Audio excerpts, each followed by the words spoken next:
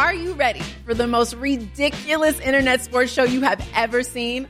Welcome to Reacts, home of the most outrageous and hilarious videos the web has to offer.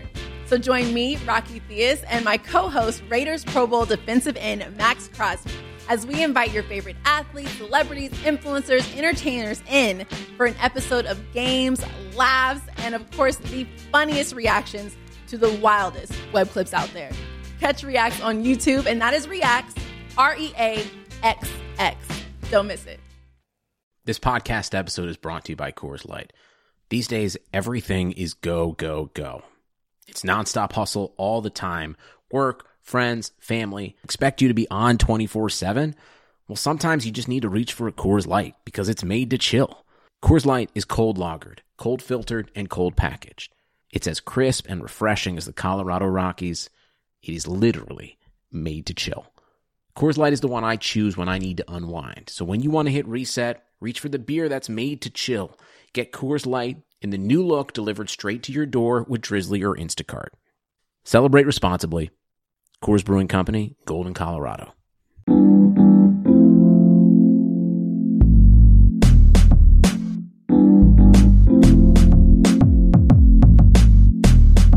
Regressing to the mean since 2015, it's the Hockey PDOcast with your host, Dmitry Filipovich.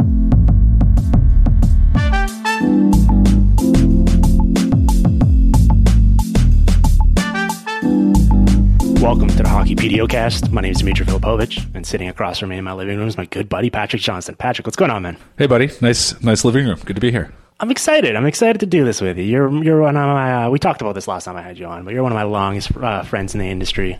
You're not the longest in like physical stature. Thank God. I just mean in terms of being our friendship has. It's been a while. Yeah. Been blossoming for years and years. When were you? We were eating donuts in the Vancouver Giants. Wow, that is a long time ago. Is that 2012? Yeah, it's been a while. That's offside. No. Well, that's Reese. Who are you?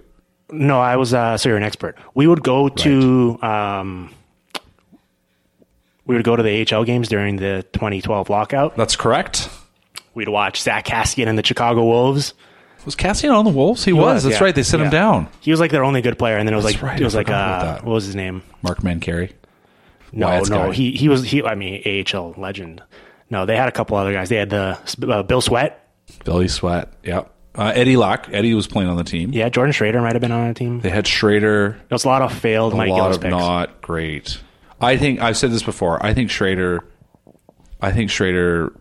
ahead of his time.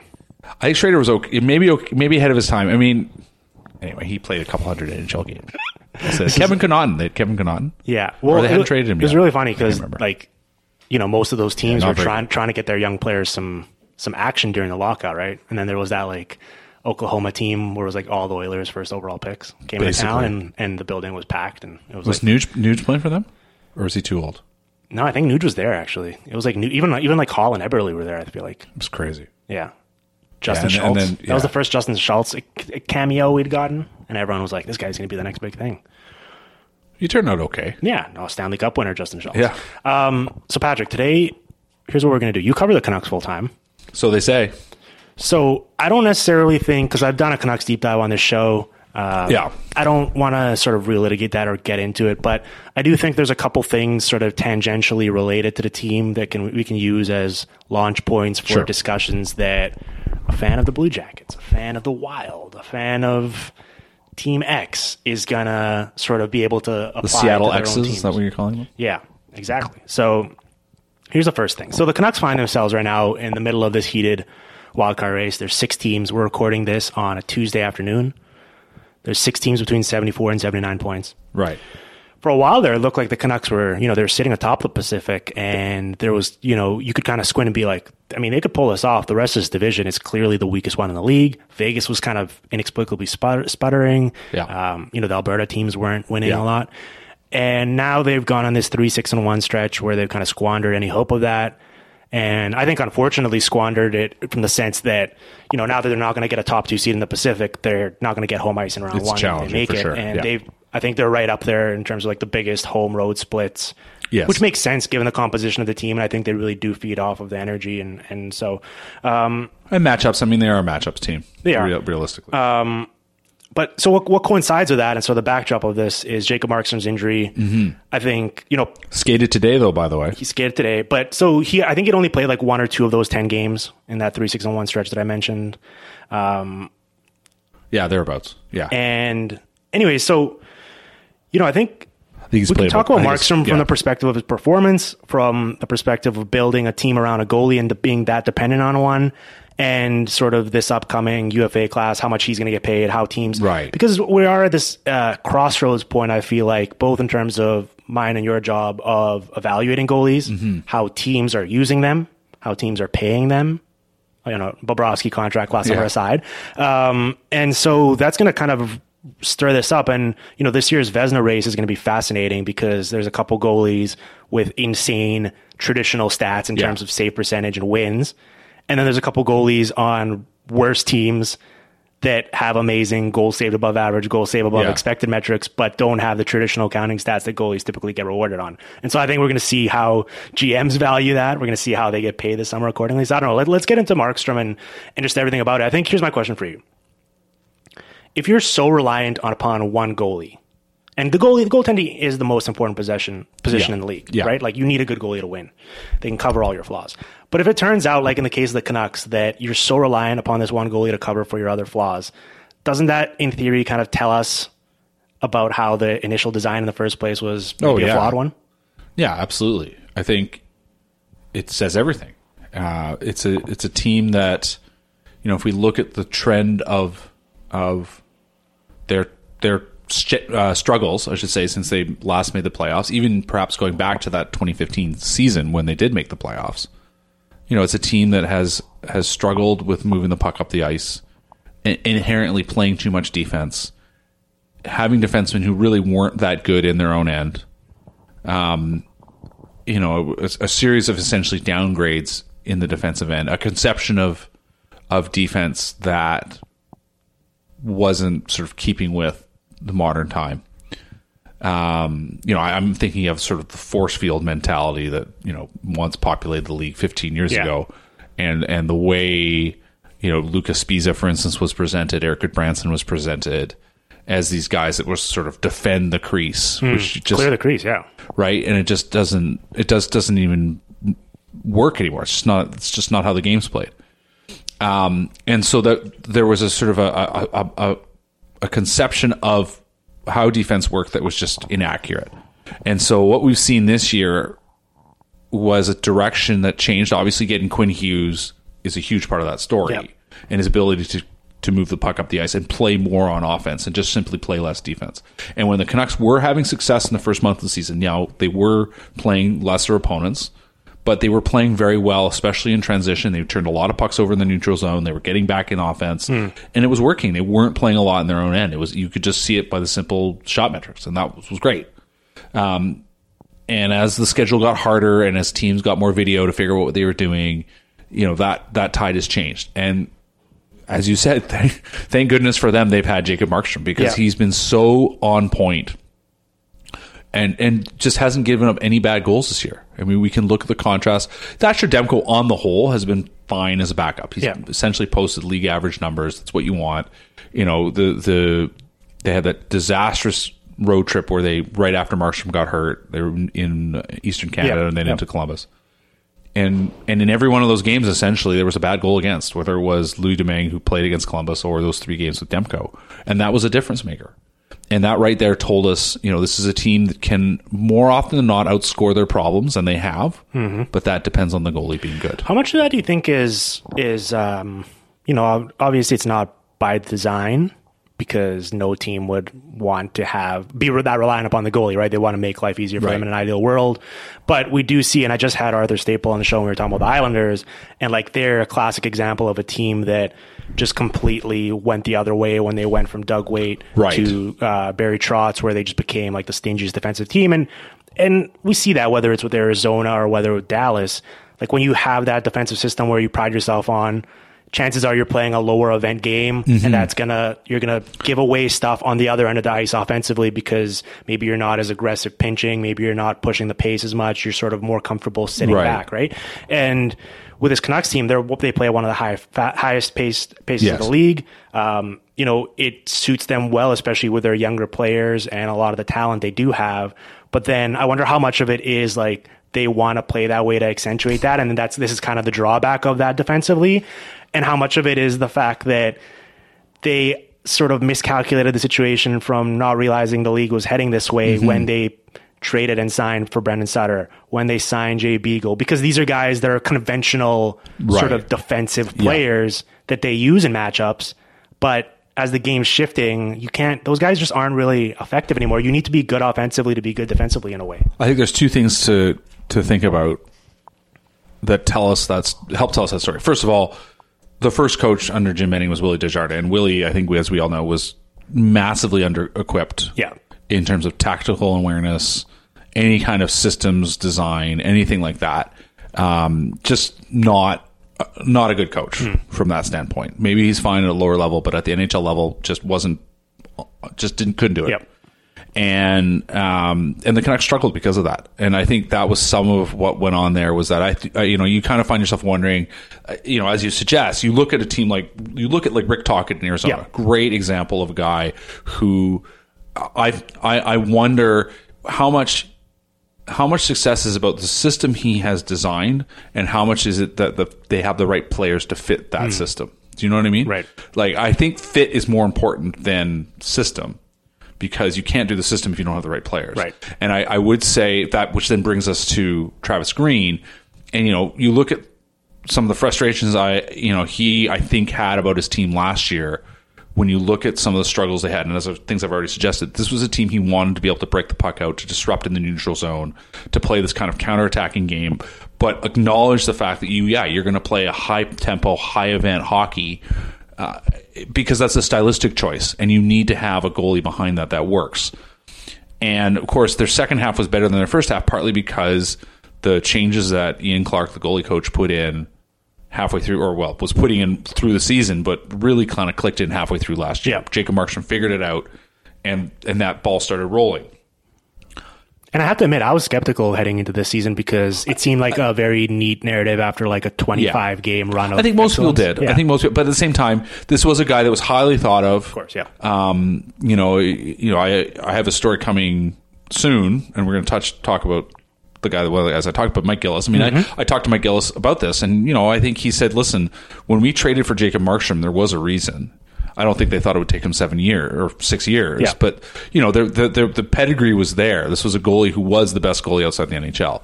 But what I was going to say, the other thing about Travis Green, though, is at the same time is, okay, look, he's designed this system with a particular view, and as you said, they've had some players in there. You look at a Jay Beagle who has a clear role, clear purpose.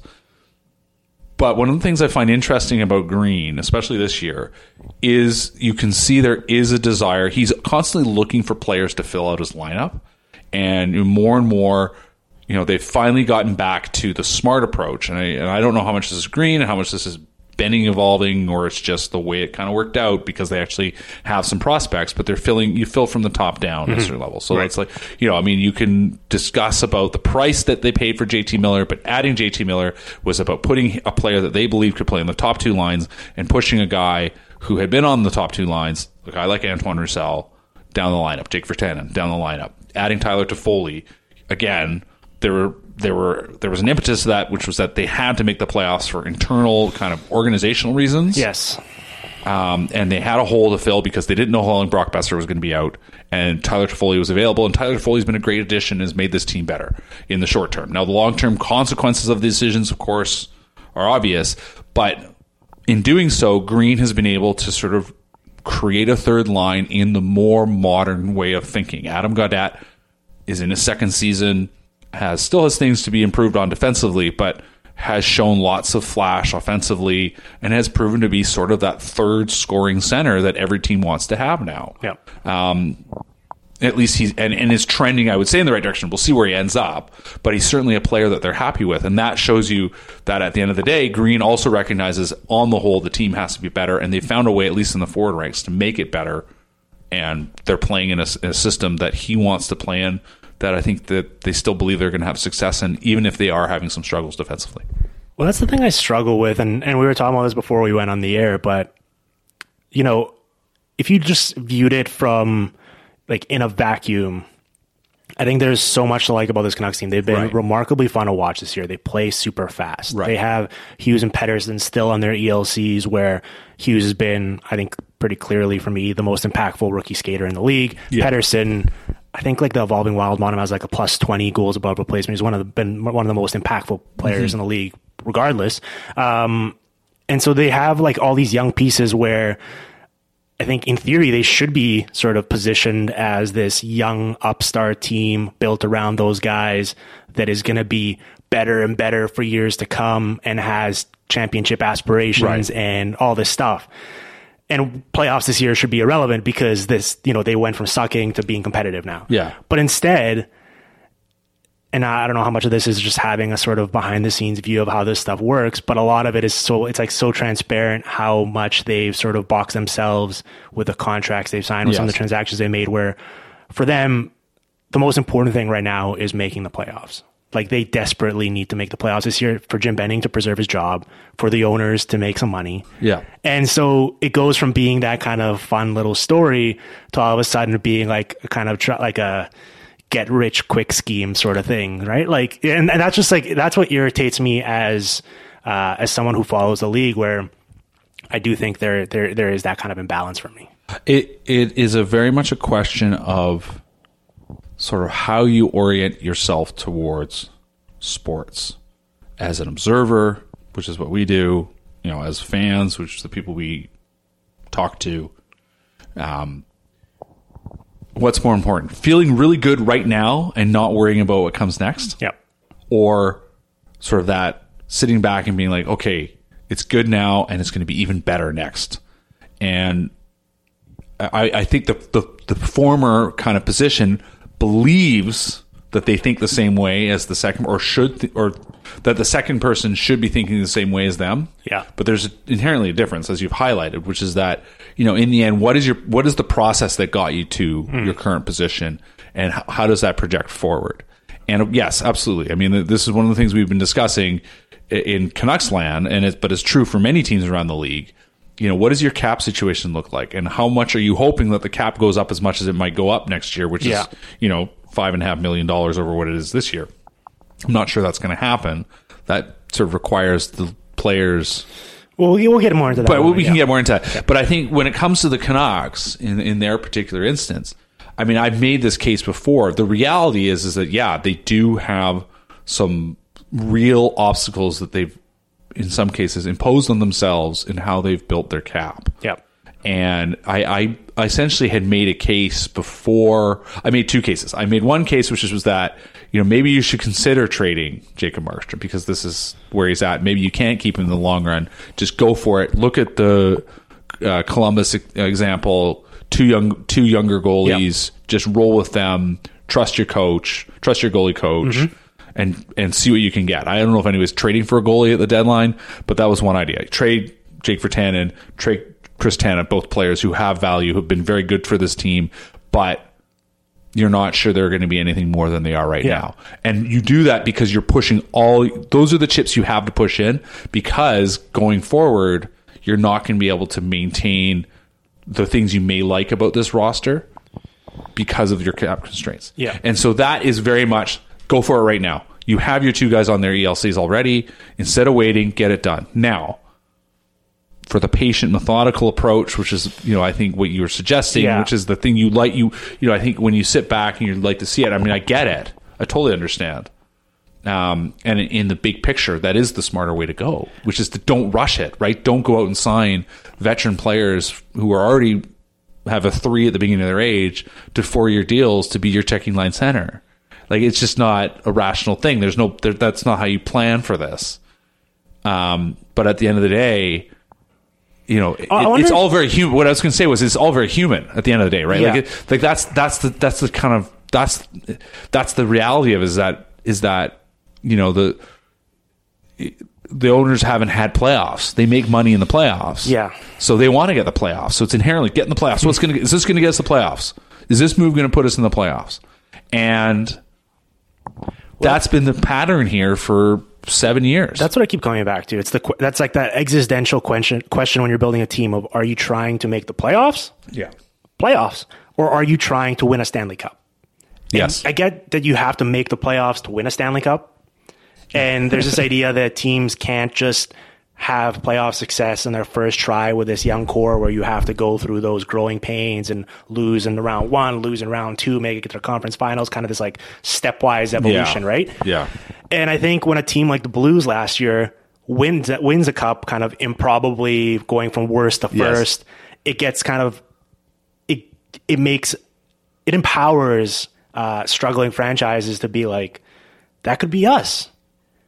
Totally losing sight of the fact that a stat that I keep coming back to is the Blues were literally the best team in the league from January 1st on. Like in terms of every single predictive 5-on-5 metric, they were the most dominant team in the league.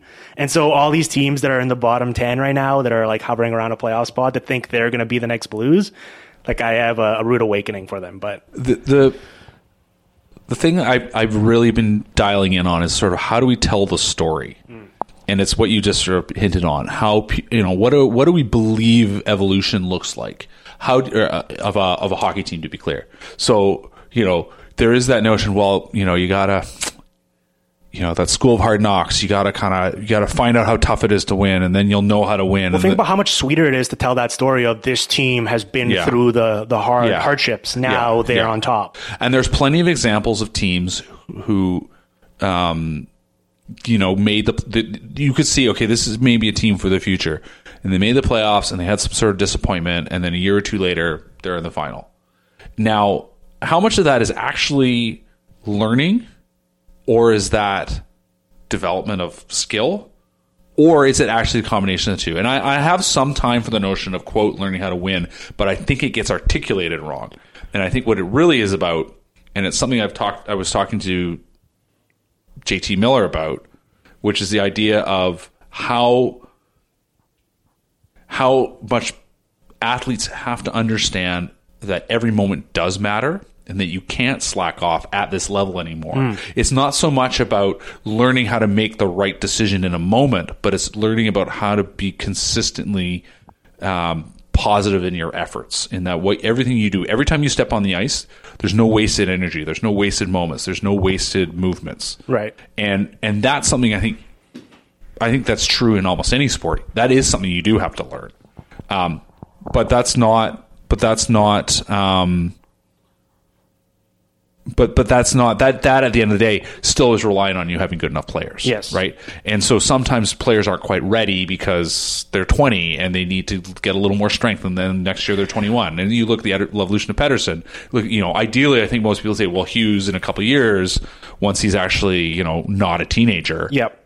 That's when you want to have your team optimal. And that I think, to come back to your earlier question, is the kind of baffling thing when you sit back about it, because that's what you should be designing about. And it's sort of been a case that's been presented quite smartly by a lot of smart people in hockey for 10 years now. I mean, I can think of when Tyler Dellow first started writing about how to optimize your ELCs on his old website.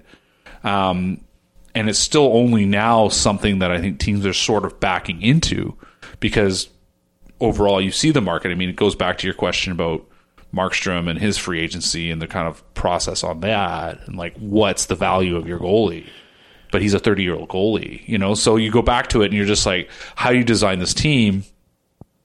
And the truth is, you should focus in on when are my players going to be optimal. Yeah. And in terms of understanding development, not worrying necessarily so much about the idea of learning to win, because they're going to figure that out anyway.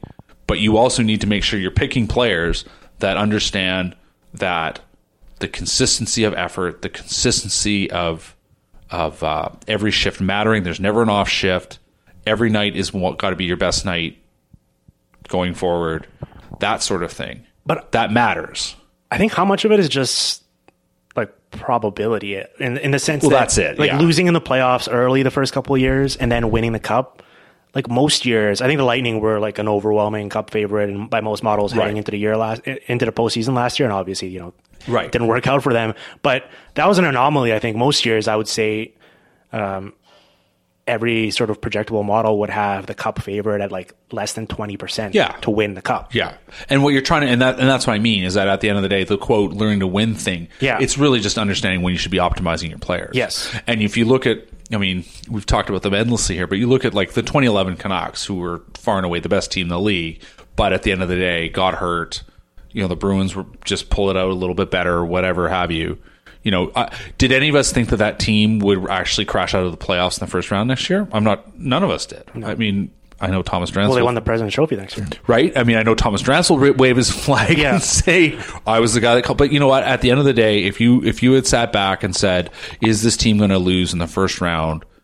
No, they aren't. But that's how it works. As you said, it also matters on who you match up with. And that's why, at the end of the day, like, you would think that the 2011 Canucks realized, if you're going with the narrative, oh, well, they need to learn how to win.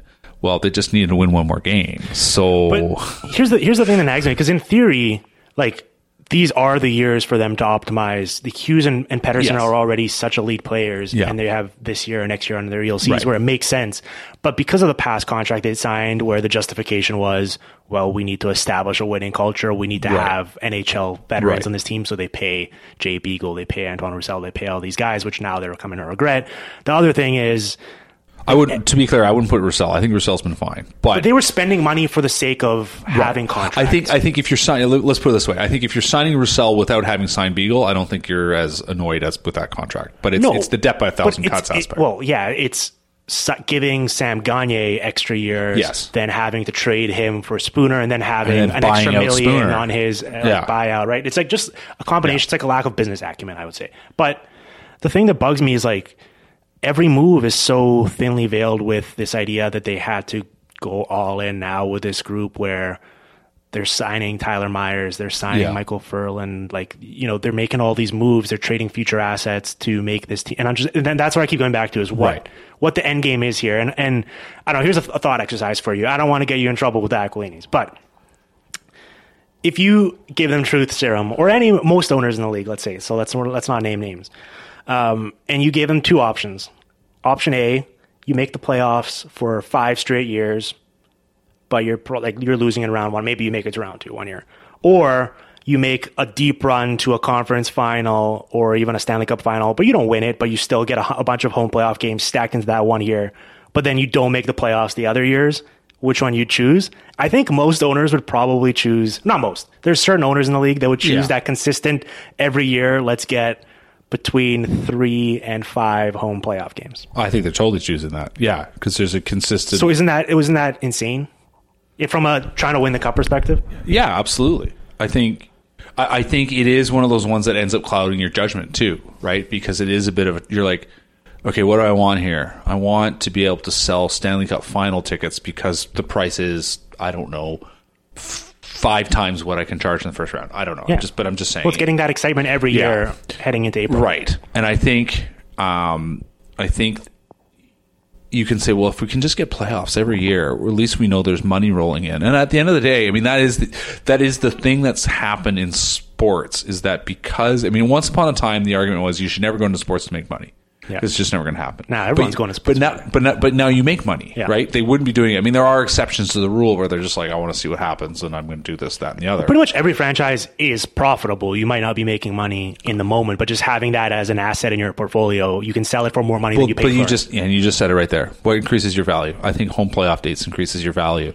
What do we in the end want to see? I think you would like to. I mean, selfishly, right? This is the part. It's not. We're not cheering for once. We're cheering for our story, and a better story is writing the story about the team that goes to the Stanley Cup final. But that's harder to do because that means being patient, and that means not having sort of dead spots on your roster reward every year, right? Instant gratification, and I think I would say this though. At the same time, in all this debate, I do consistently go back to the question of.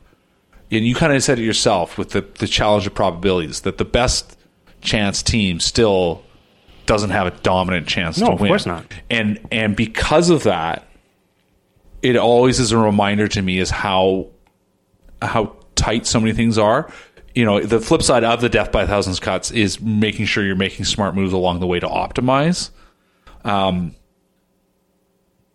And it's not so much one decision that hurts you, it's the accumulation of decisions. And so no one thing is extreme. No one player necessarily, I mean, unless it's like Connor McDavid or I suppose still maybe Sid, right? But even then, those guys, they really get you a long way towards winning. But as we know with the Oilers, what the bigger impact on your chances is that you've built a good team. Yeah. Right? And so when a move gets criticized, I'm like, okay, but I do try to sit back and say, what's the trend? Is this one move we're criticizing, or is it a series of moves we're criticizing? And that has been the interesting, challenging dynamic with assessing this current Canucks team, because Tyler Toffoli makes your team better. The price you paid is a lot. And same with Miller. And the same with Miller, right? And so you add those two up together and like combined, the team's better, but you've sacrificed potentially quite a bit.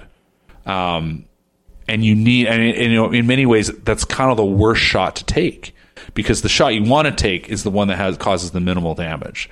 To recognize that, you know what, we're not going to have a first round pick this year, but who cares, because we're picking 29th. Well, and we were talking about this, like whether this idea of like, why does your general manager, I get needing to have people who understand hockey, who are talent evaluators, who have been in the game and understand how it works and the process in your organization.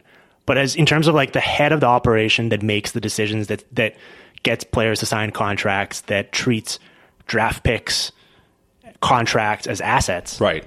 Wouldn't you be better off having some sort of a business acumen as opposed to your main credential being, I played in NHL 20 years ago? Because that's the issue we bump into, where a lot of it is you just get this tunnel vision of, did this trade make our team better? And you're like, yeah, we got the best player. So yeah, our team is better today than it was yesterday. But because of how the league works with a tight salary cap, with everything taken into account, with the margin for error being so small between franchises, you can't view that stuff in isolation. There's so much opportunity cost for every transaction you make, in terms of, especially, and we've seen it recently, where like the Canucks wanted to make more moves at the deadline, but they couldn't be in on any of it after they made a Toffoli trade, because they just didn't have the room to they didn't soak know up contracts. Yeah, I mean, as we see, but Markstrom's back, Besser's playing tonight. Like, they had two contracts that potentially they were like, okay, they do open up space, but we don't know how for how long, so they couldn't make any more moves. I was going to go back to have you read Range? Are you right? Yeah. So as Epstein notes, there's how decisions get made. This is a great book. If you haven't read it, I suggest reading David Epstein's book, Range. And one of the things he highlights is how decisions get made, basically. The book focuses on why generalists thrive in a specialist world of specialists or whatever. It made the argument that you should have different skills, and that people who think they're experts at something but actually aren't anymore are like the most dangerous. And I think, but one of the things that really sticks with me is talking about essentially how decisions get made in groups. Yeah. And one of the conclusions is that the idea of the outside view versus the inside view. The inside view is basically sitting there yourself saying, what do I think about this? What do I see in front of me? And then making the decision. Whereas the outside view is where you sit back and you look and you try to find comparable scenarios and find out how other people made their decisions, and then assess those and see if you can find a better fit to your situation and say, okay, that's the way to solve the problem. It's not saying I know everything. It's saying I don't know a lot. Yeah. And that consistently is a problem I think we still see in hockey. There's no doubt about it. And a lot of it just comes down to a lot of it's life experience. And as you said, you know, there are cases to be made around where you bring people in from the outside and they have advice for the team and you understand how a decision gets made. It's not, you know, the fallacy is to think that Napoleon was great because Napoleon himself, right? Napoleon wasn't great because of Napoleon himself. Napoleon was great for a whole bunch of reasons. You know, the best trained army in the world, an incredible officer staff, like just understanding who his generals were, understanding. I mean, there was a great, I think it's in Range as well, where he talks about one of the things that Napoleon recognized was the challenge of supplying your army on a long campaign. Right. And one of the things, basically, he sat back and said, I don't know how to solve this problem. And basically, they put it out to the French public. And a chocolate maker figured out that basically how to preserve food in tin cans. And that changed everything. They could supply themselves. They could bring their supplies with them. They didn't have to scrounge for food. You kept your army happy and healthy, and carrying on. And that was an outside solution to an inside problem. And then also, he was a general who understood how to manage his staff. And as a result, you look at the way especially I think modern hockey still thinks, it's that, well, I have to know everything. I must make this decision, as opposed to sitting back saying, guys, what decision are we going to make? And then working together with your staff. I wasn't expecting a Napoleon deep dive on this podcast, but I'm very fast. I mean, I need to read more about him, but he's fascinating. It's such an important sort of element of history. And, I think that there's so much to be learned from outside what you know. Well, okay, so it's instinctual to me. Maybe it's instinctual to you, but it's clear how it's not instinctual for a lot of people. Yeah, and no matter who you are, where you're at in life, it would be very good for any manager, no matter what they're in, no matter where you're at, to start thinking, to set yourself and start with yourself saying, I don't know. I actually don't know. Did you see that Jurgen Klopp interview where he was asked about his thoughts on the coronavirus or something, and then he was like, the problem with our society is that you ask people who aren't experts or don't know about something, and they feel the need to weigh in on it. And it's like, that's what I feel all the time. And you get asked, and if you're covering the league or you're quote unquote a hockey analyst, you get asked all the time by you go to a dinner party or something, and someone's like, oh, who's going to win the cup this year? Or what do you think about this? And if you come back with, I don't know, because of A, B, and C, that's such an unsatisfying answer to people. Everyone just expects you to know because you work in that field.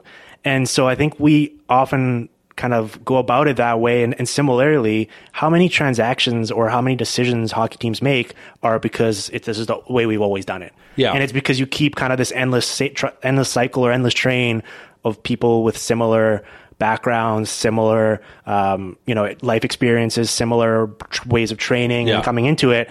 And so you just keep doing the same stuff. And if you brought in someone from the outside, whether it was from a different sport, a different business, different whatever, they'd probably have a million ideas of ways you could do different things to optimize performance, to get kind of cutting edge advantages. And I think one of those would certainly be offer sheets. If you brought in a stranger to the game, and then they were looking at the list of free agents, they were like, oh, that guy's good. You're telling me we can sign him? No, we can't. Why not? He's young and he's really good. He's going to get better. We should pay him now.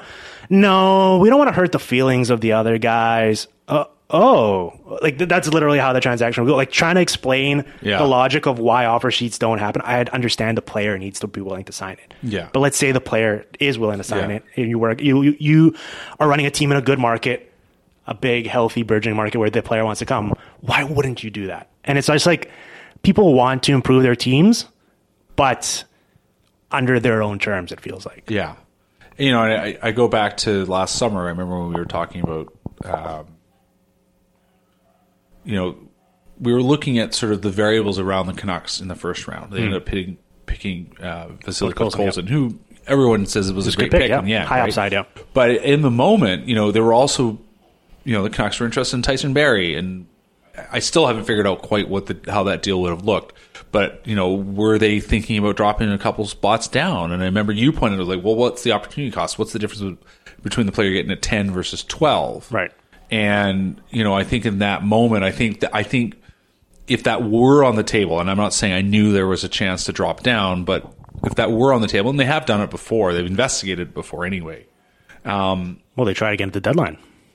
Yeah, but in some capacity. Yeah, but I'm just saying, the idea of being willing to drop down in your pick is a creative way, and there are opportunities there. That is an opportunity cost question.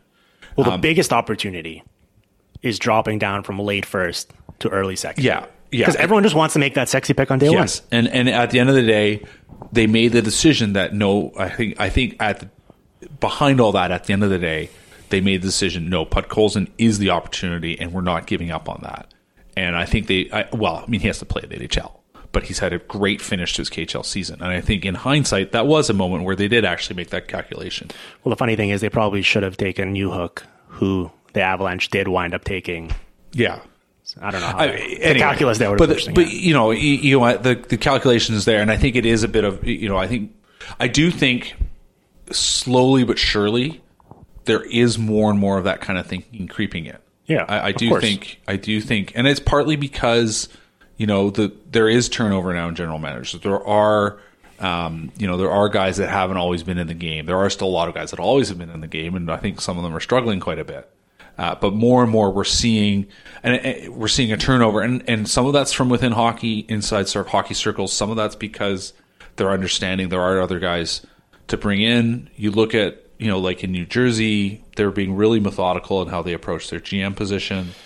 We're going to talk more about Gillis. Yeah, but I'm just saying, you're bringing you do have people around the edges that are coming into it, and then also just the straight reality that the guys that are coming up internally, they're older than you and me, but they're not that much more older, and they are more and more going to be products of the shift in education that happened, going on when we were younger, that people just were taught to think more critically, and that I think is going to be the big change, 5-10 years from now, that it is just inherent. There's just this wave coming of thinking that's internal to society, and that's leaching into all part of sports. You know what the most, I'm not sure how much of this you've experienced, obviously, covering the team, you interact with people in the organization at all various levels. Yeah. And especially when a transaction happens, you kind of, especially as you build relationships, you get the opportunity to sort of, even if it's off the record, sort of, why'd you do this? Or like, sort of, what was the rationale here? And they'll tell you, right? You're trying to learn about the thinking. For sure. Yeah. And the interesting thing to me is when I first started in the industry, it was a lot of, reactionary stuff to like, this team's stupid, this GM's an idiot, why do they do this? And the more you learn is that, and a lot of the logic can be flawed, so it's like not the right decision they came to, but regardless of the move, I guarantee you every team has like a thought out reason of like why they did it. Yes. And it's always funny to me when I am critical of a move, to hear from someone in the organization kind of defensively, like, well, have you thought about this, and this? And a lot of times it's kind of reassuring in the sense that people aren't just making moves just for the sake of making it. But at the same time, it's like they're approaching it from maybe the wrong angle at times. And I think I would say to that, like, there's no Mike Milburys anymore. You know what I mean? There's no Mike Keenans. I mean, Mike Keenan, I think, had a bit of an approach. But I would say... But Benton Chiarellis, I guess, aren't in the league anymore. But I think just to your point, that if in life, not every decision, even you or I make, is going to be the right decision. We all have our processes, and as you just indicated, at least people are pushing back and saying, "Well, this was our reasons." Well, and a lot of it is everyone has to answer to a boss in life. Well, that's it. And, we've talked about this kind of danced around the issue with Benning and that and all that. Yeah. But it's like, and we were talking about this before we went on there, it's, especially with the Miller trade, for example. Right.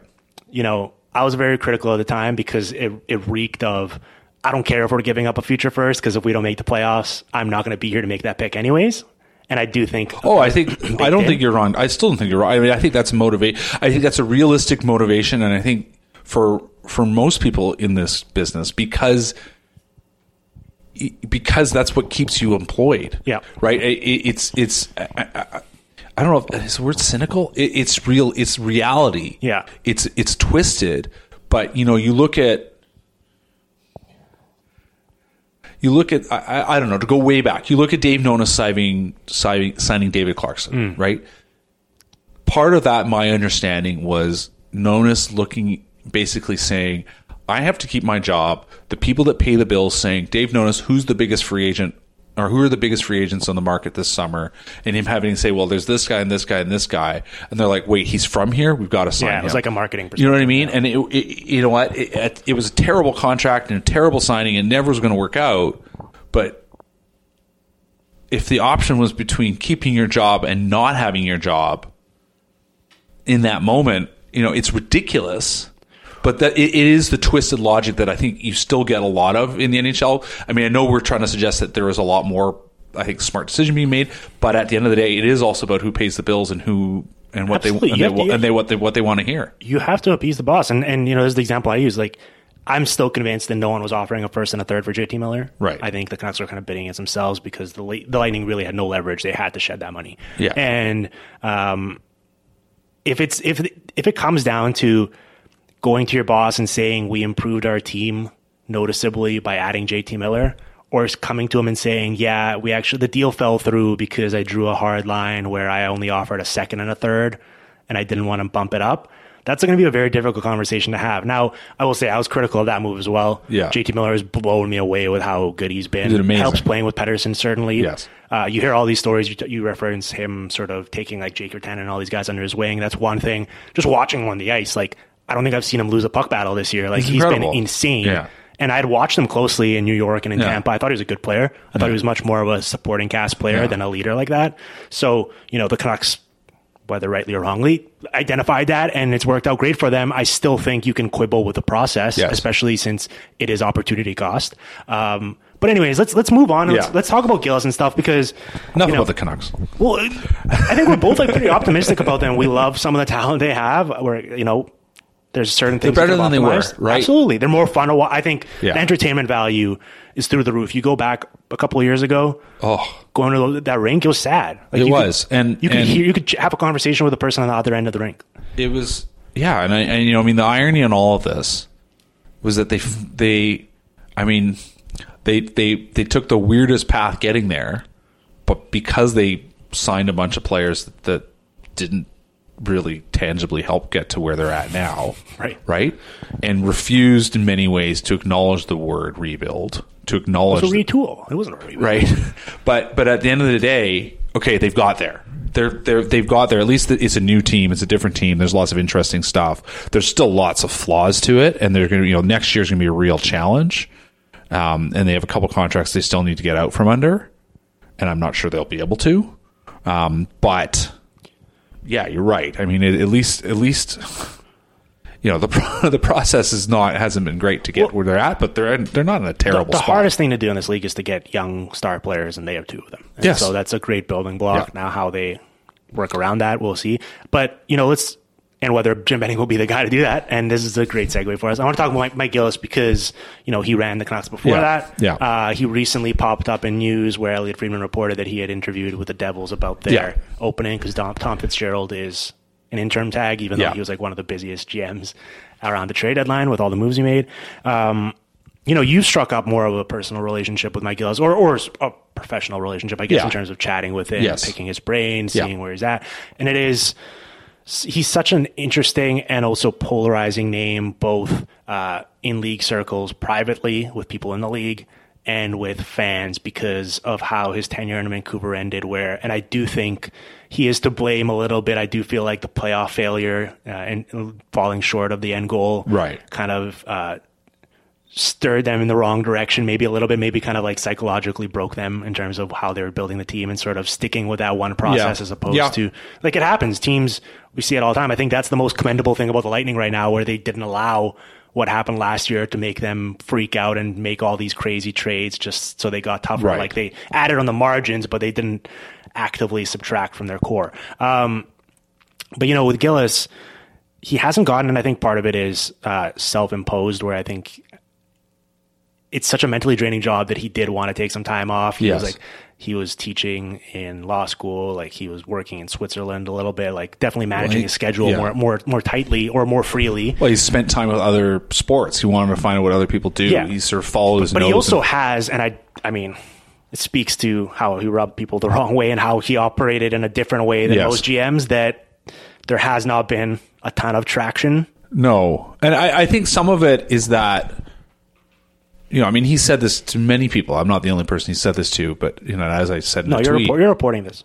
But, and then, I said it in a tweet, but, he's not a guy that wants to be a GM again. He's not interested in that particular role. He does, of course he wants to work for a team. He's a guy that he likes winning, He's been very successful in his life. He has been very successful in his life, and also, as along the way, has not had to worry, about rubbing people the wrong way. That's his nature. There was you look at the successes they had on ice when he was in charge of the Canucks. You, of course, also look at the things they didn't do very well. I mean, there were some not great trades in there. There were some very good free agent signings. There was some pretty poor work at the draft. Mm-hmm. I think I think it would be interesting now. It would be interesting now to see him in charge, because I think one of the things that, I think has become clear is that he was very interested in trying new things, and we saw that. But a lot of the data they had and a lot of the sports science, to be honest, wasn't quite there yet. Right. And so a lot of things they were trying then, we know partly because they tried it themselves, but also partly because in general everybody's trying new stuff. So I think it would be interesting from that standpoint, just to see him involved with a team that thinks in those ways, that is interested in pushing the envelope, that is interested in studying things like sleep cycles and when they really should be traveling and things like that. But yeah, I mean, he's a guy that, he's done very well in his life. Let's not ignore the fact that he's done very well, and as a result, he's able to pick his spots. And so, I think he certainly is willing to talk. I think if the right offer came along, he would absolutely say yes. I'm sure there are elements about the New Jersey, for instance, group, the owners there who are, all in on data, have found a fair bit of success with their other team, the 76ers. Mm-hmm. Obviously the Sixers haven't won anything, but they're a very interesting team, and that's a reflection of who owns them. And I think there is certainly interest in New Jersey. In obviously you can see it. I mean, they hired Tyler Dellow. I mean, that was Matt Cain, right? Like, they hired two guys who think in different ways, who are very big on data. Tom Fitzgerald clearly has been handed a fair bit of responsibility, but I have every reason to think that there's a much more kind of a collective decision-making process happening there. It's not just, Fitzgerald's this brilliant guy who should be the GM. I think I really do think there is an interesting fit there, because Gillis is a guy that clearly is interested in changing. He's interested in doing things in new ways, partly because he's fully convinced that most of what's had been done in the past was wrong. And I think he would be interested in being involved with a group that we're trying to push the limits in terms of how their structure looks, how they make their decisions. So yeah, when I saw that had actually happened, I wasn't surprised to hear that at all. Yeah, I mean, I'm biased. I'm coming at it from the perspective of, and I've been open about this, that Gillis regime was like what got me into this industry, what got me hooked, just because that team was, now it's funny to look back at it and be like, view it as cutting edge, because it's so commonplace now with a lot of the thinking, and like, even like, sheltering the crap out of Cody Hodgson and Henry Cedine while playing Manny Malhotra for all of the defensive shifts. At the time, people were like, whoa, this team's optimizing their usage and their matchups and all this stuff. But in many ways, quantifying it. But in many ways now, actually, the sheltering using a defensive-only player, we're actually like, why would you do that? Because, I mean, I'm actually doing that with Jay Beagle.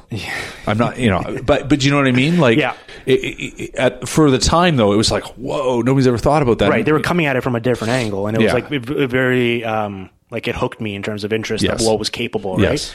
And I think, most hockey people do not want to be told that what they've been doing was wrong. Well, I think that's human too, though, right? Of course. Yeah, it's most human of us nature. are not good at reflecting on ourselves. But I don't think it needs to be viewed like in a confrontational way. I think, if anything, I'd view it as like a healthy appetite for experimentation or, trying new stuff. And a team like the Devils now is, position, especially after last summer went so well for them, and then they had nothing to show for it and just completely flamed out at the start of this year.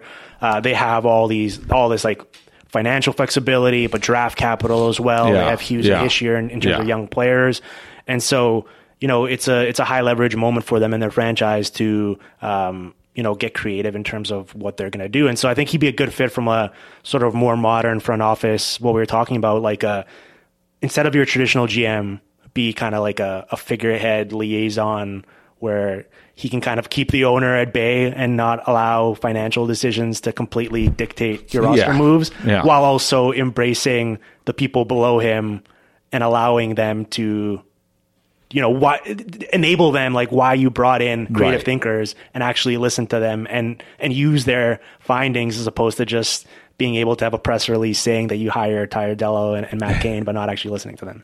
I think the thing to remember in all this at the same time, and it was something I was going to touch on earlier, was we've talked. I mean, the owner is always a factor in any of these places. And you look at Dundon in Carolina, and there's an owner who is very involved.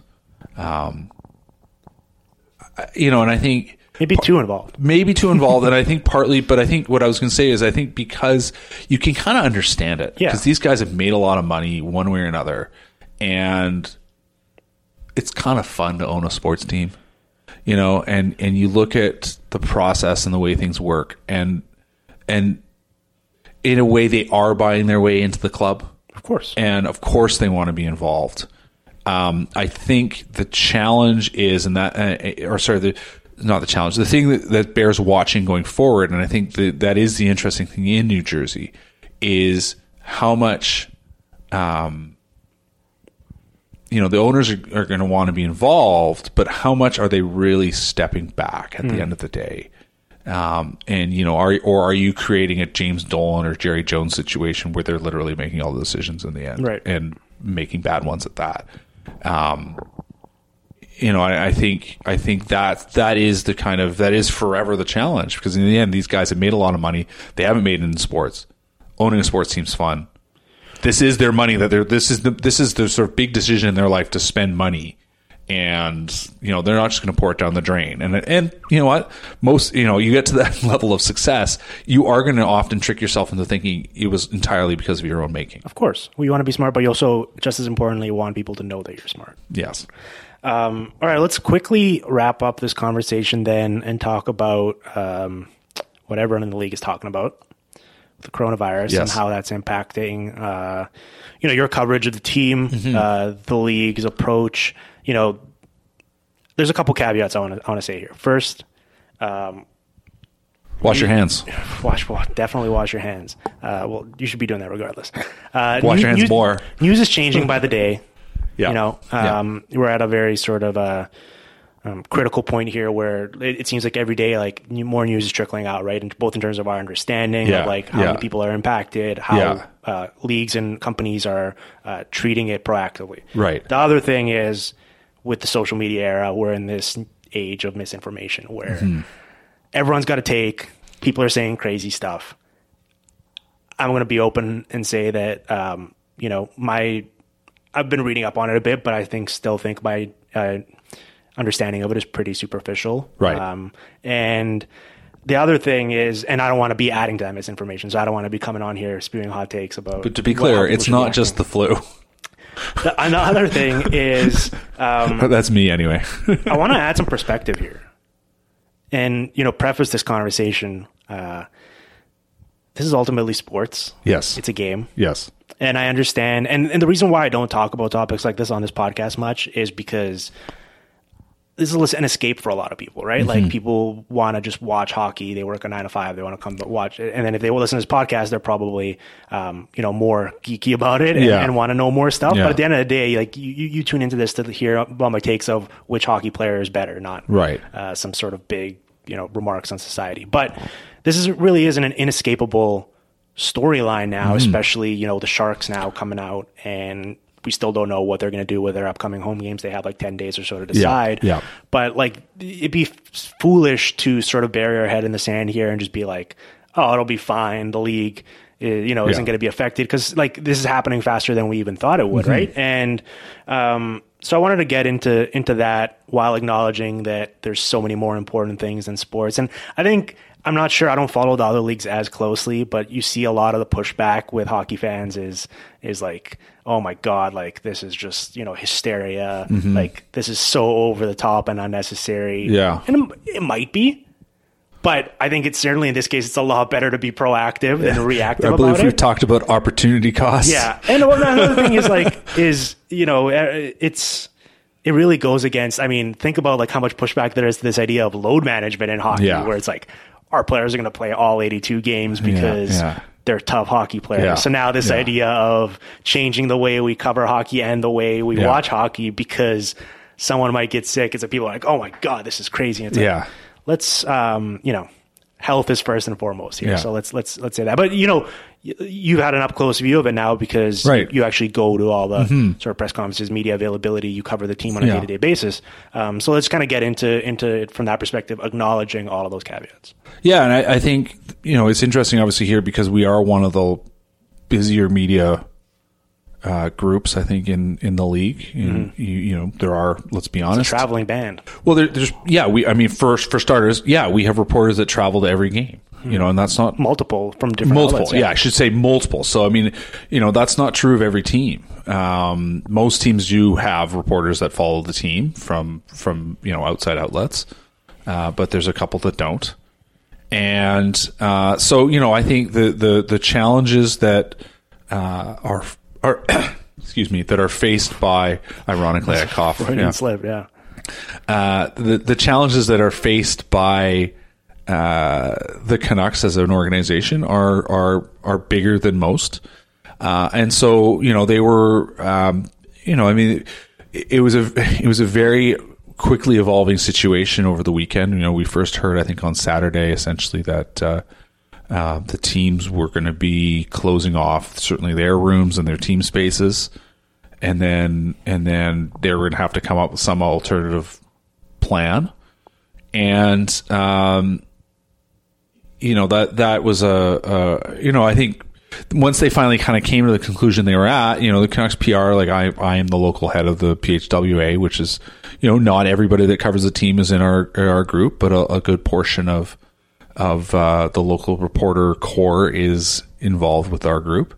And so, you know, they gave me a shout, just said, here's what's happening tonight after the Sunday night game.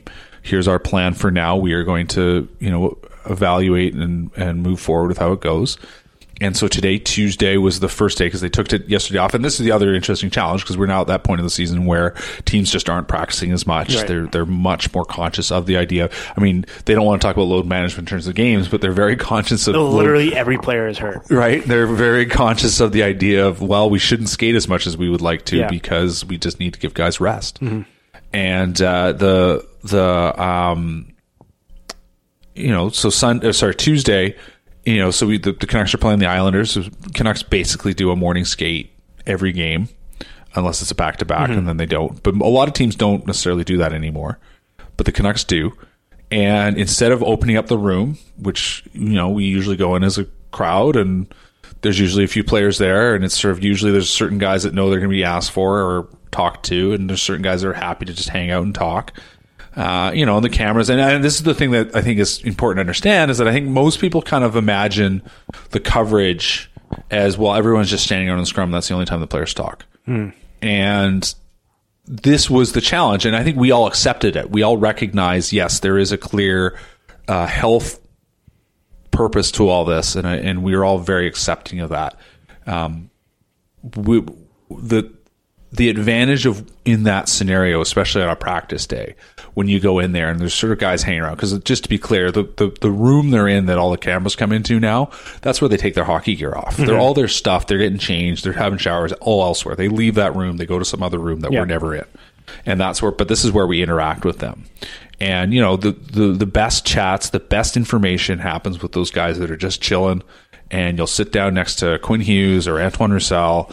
And, you know, most of the time you have your recorder out and you're doing a little interview, but sometimes it's just chit chat, and it helps you add color and context to the story. And that's what makes the best stories. And so our concern was, how do we actually, and I think the Canucks' concern too, in credit to them, was that they recognize that too, that they know how it works. They've been around, they've been doing this forever. Yeah. And so on Tuesday, it was good. They actually said, okay, first of all, they had to set up a separate space for the Islanders to use after their skate, which was in one of the extra dressing rooms just down the hall from the main media room and the main team rooms. And then they basically repurposed it for us to do one-on-ones. And so while the main kind of interviews were happening in the media room on a podium, which is, you know, I think a venue that we're used to seeing, certainly with the coach and later on in the playoffs, and I think in other sports, you know, the players were doing that. We, you know, basically, if you could ask for a guy, you know, I asked for Quinn Hughes, and I went and talked to Quinn Hughes, and I had to stand behind sort of before it was a roped off area, and there was, you know, 6 feet between us, and Quinn was standing at a mic, and I was there, distance, and I had my little recorder running on the they had a, you know, monitor that was, you know, and we were talking normally, but, you know, we kind of like, this is kind of fun, you know, and it was good. It was essentially the same conversation that, that I would have had with Quinn had I walked up to him in the dressing room. And so that was appreciated. And that was, I think, a good compromise, all things considered. And I think if we're able to continue with that, I think everyone benefits. The readers benefit. Obviously, it makes our job a lot easier. I think the alternatives when maybe getting on the phone, things like that, it's good. I think people have been proactive. They've been responsible. The reality is that, the reason why there's 6 feet difference because that's how far you sneeze or cough. Right. And I think they're asking people to be responsible. And if you're dealing with some kind of illness, they want you to stay home. Mm-hmm. Because I think it's not just about worries about infecting the players and limiting their ability to perform.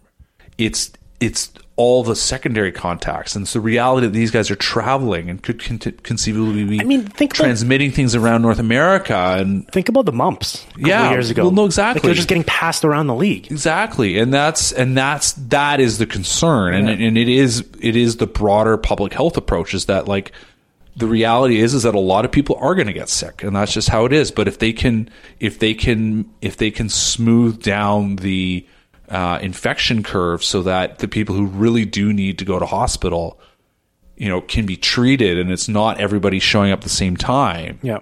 That's the reality. And that's part of what this is an effort in and is trying to mitigate the worst case scenario. So I think, in the end, I think the teams are handling this correctly. I think the leagues handle this correctly.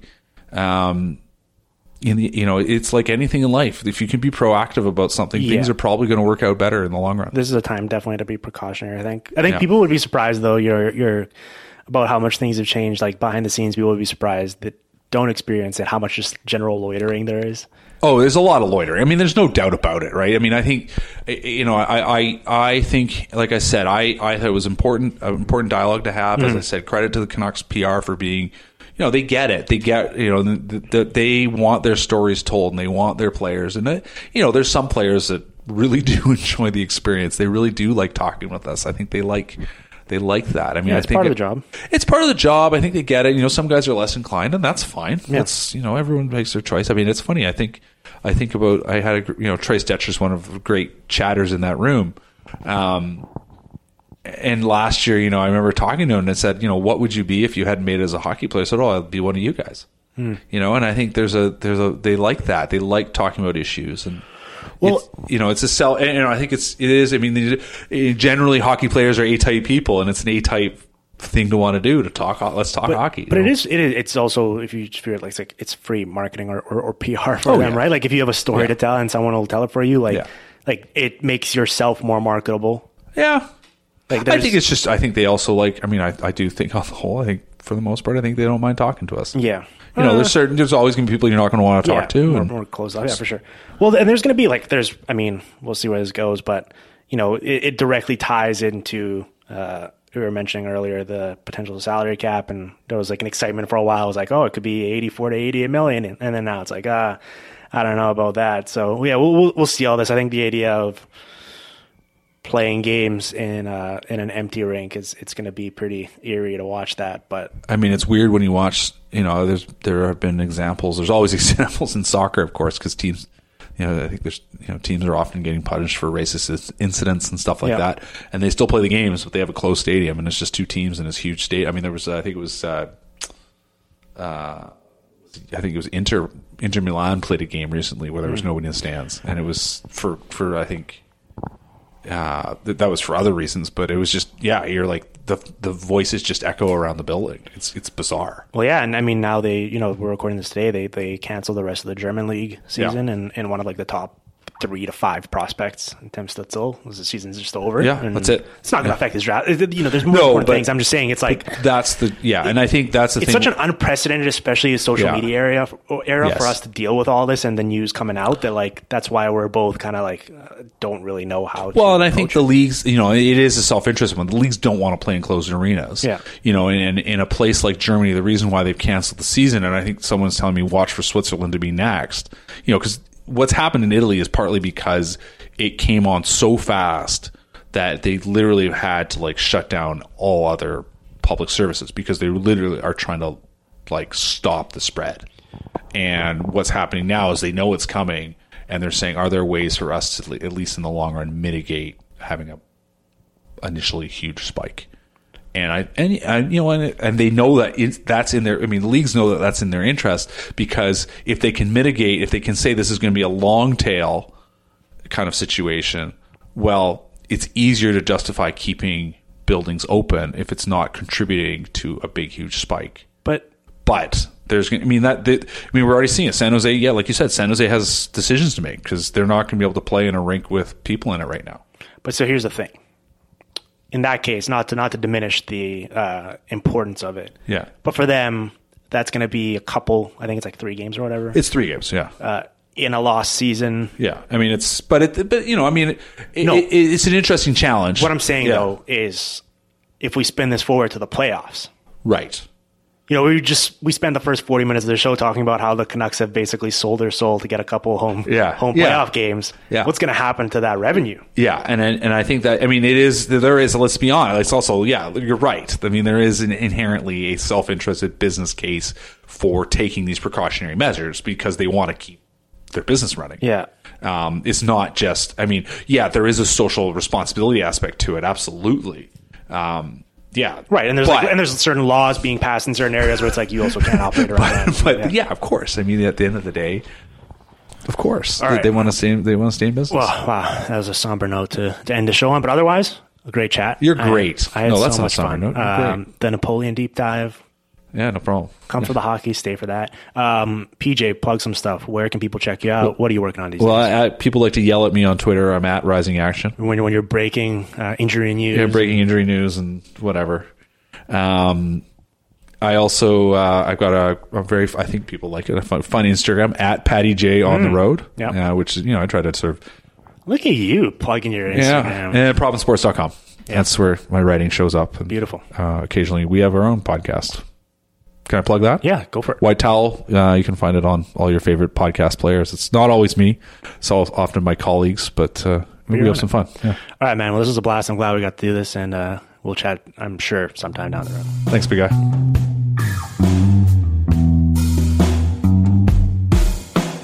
The Hockey PDOcast with Dmitry Filipovich. Follow on Twitter at DimFilipovich and on SoundCloud at soundcloud.com/hockeypdocast.